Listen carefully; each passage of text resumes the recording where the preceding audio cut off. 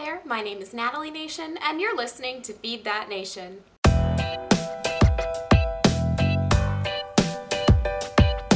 Today I'm going to be talking about the pros and cons of taking summer college courses. Obviously, this is a more relevant topic than any of us were expecting, given the current situation with quarantine and the pandemic, but I wanted to run through my experience with taking college courses during the summer, pros and cons, things for you to consider, and the different types of college courses that are available. Before we begin, definitely go ahead, if you are listening to this podcast on a podcast platform, subscribe to me over there.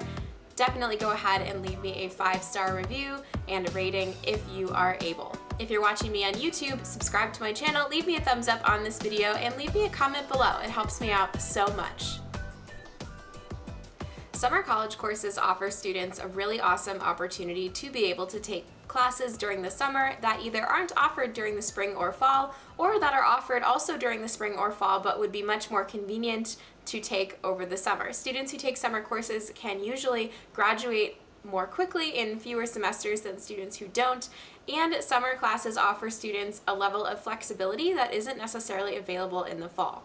Now, in a normal situation, a non-quarantine situation, college courses generally are offered either in person, online, or some kind of hybrid. I have taken all versions of this. I've taken in-person summer courses, I've taken completely online summer courses, I've taken courses that were a little bit of both. There are a lot of advantages and disadvantages to all of these options, so I'm going to run through some of that just with my experience.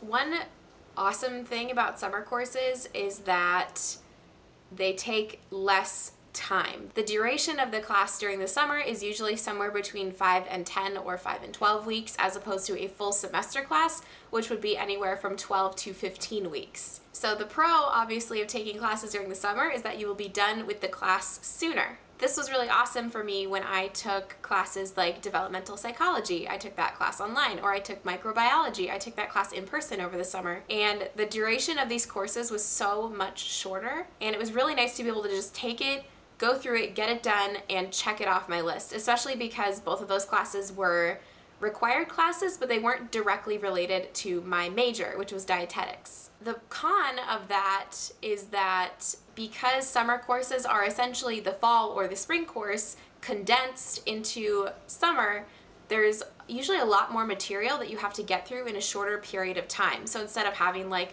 one unit or one chapter per week like you would in a fall or spring course, you might have 2 per week, or 1 every couple of days, or you might have larger quizzes to make up for the fact that you can't do quizzes on every single chapter. So definitely something to keep in mind, that if you are somebody who doesn't like when classes move very quickly, summer courses might not be a good fit for you, because summer courses tend to be much more condensed than their fall or spring versions. Something else to keep in mind is that summer courses, if you're taking them in person, tend to have a lot less flexibility in terms of attendance. For example, the summer microbiology course that I took place over 5 weeks, and it met, I can't believe it, people are so surprised when I say this class met 4 nights a week. It met from 6 to 8 p.m. Monday through Thursday, and then there were additional labs that took place from 8 to 10 p.m. on Tuesday and Thursday for me. And this was a 5-week course, so it started up I think in the 1st or 2nd week of June, and then it was finished shortly after the 4th of July. And I actually really enjoyed this format. I enjoyed having my entire day free to do whatever I wanted to do, and then at night I would go to class for a few hours, and then afterwards I would just go to bed or stay up late watching Netflix or whatever. And this particular format was something I really jived with. We moved really quickly, but because we were meeting in person every single night, it didn't really feel like I was getting overwhelmed by material the way that it can sometimes with online classes, because I learn better when I'm sitting in class. And that's something I just know about myself. Some people do learn very well in online formats, and I am just not one of those people. The downside of this class was that because it took place every evening 4 nights a week for several hours, there wasn't as much flexibility to miss class if I wanted to miss class or needed to miss class. So if you're somebody who has an unusual work schedule, or you like having your evenings free, or you have travel planned, taking a course that meets several nights a week or meets regularly throughout the summer might not be a good match for you, because summer classes tend to be a bit more strict about attendance. I think also something really important about summer classes that sometimes people tend to forget is that summer classes are more often than not self-paced, meaning that there are deadlines that you have to meet every week rather than just being able to do the components of the class whenever you want.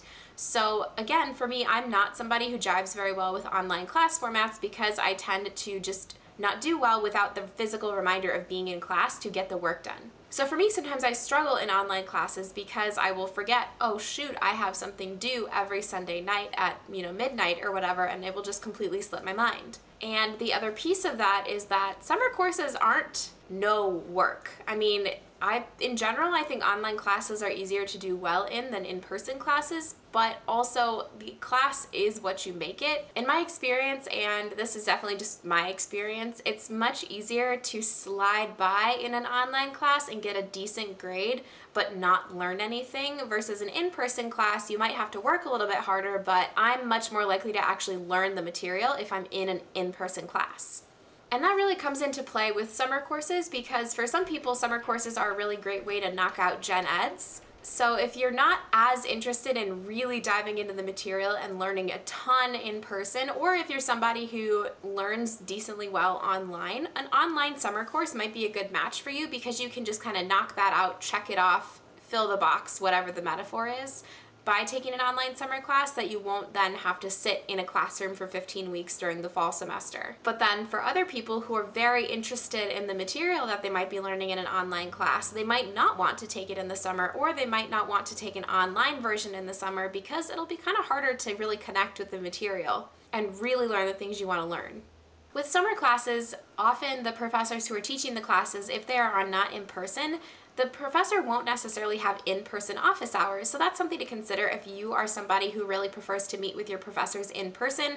Again, not during the current quarantine pandemic thing, but if you're somebody who prefers to meet with your professors in person, summer courses are going to usually make it a little bit more difficult to do that. Obviously, the professors are available, but they might be available via appointment, or they might be available via Zoom call or phone call instead of an in-person appointment.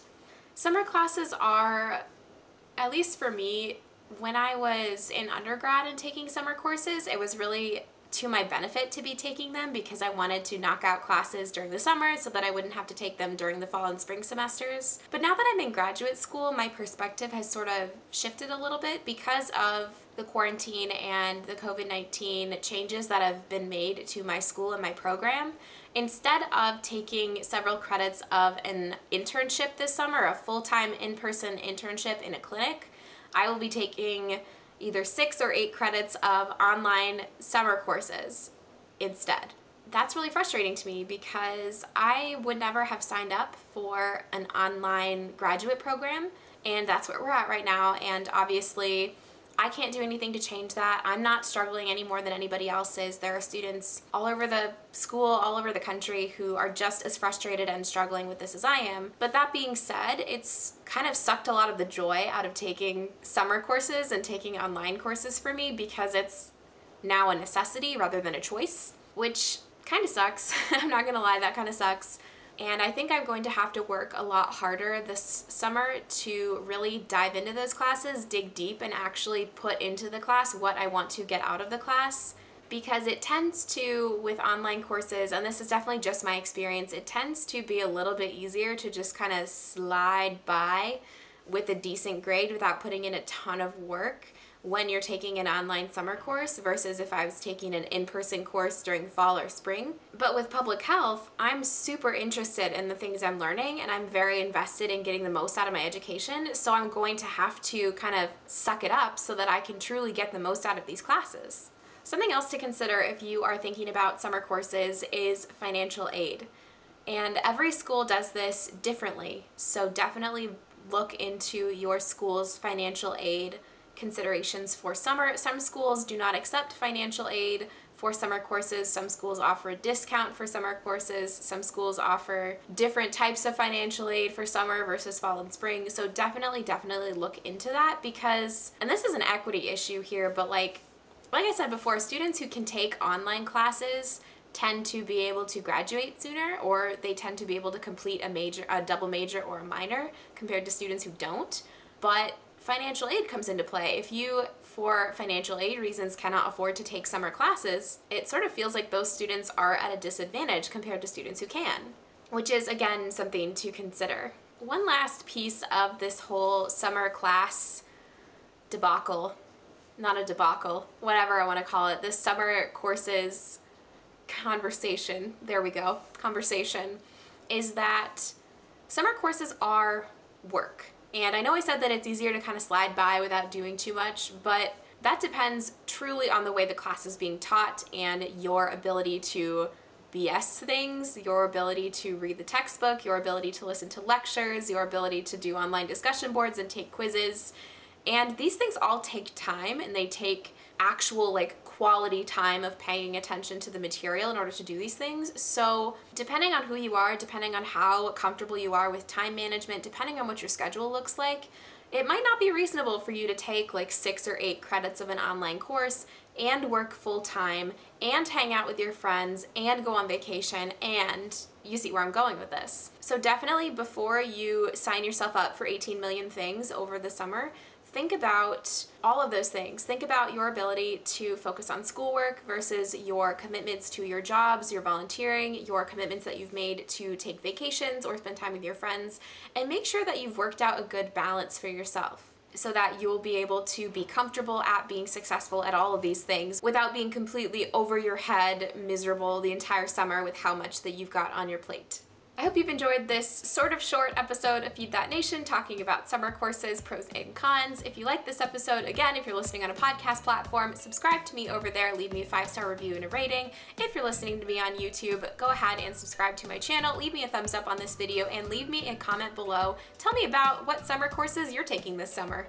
I upload new podcast episodes every Wednesday, and I upload vlogs every Saturday. Go ahead and follow me on Instagram. I am at Feed That Nation, and check out my website, feedthatnation.com. Until next time, my name is Natalie Nation, and you're listening to Feed That Nation. Have a great day, and I'll see you soon.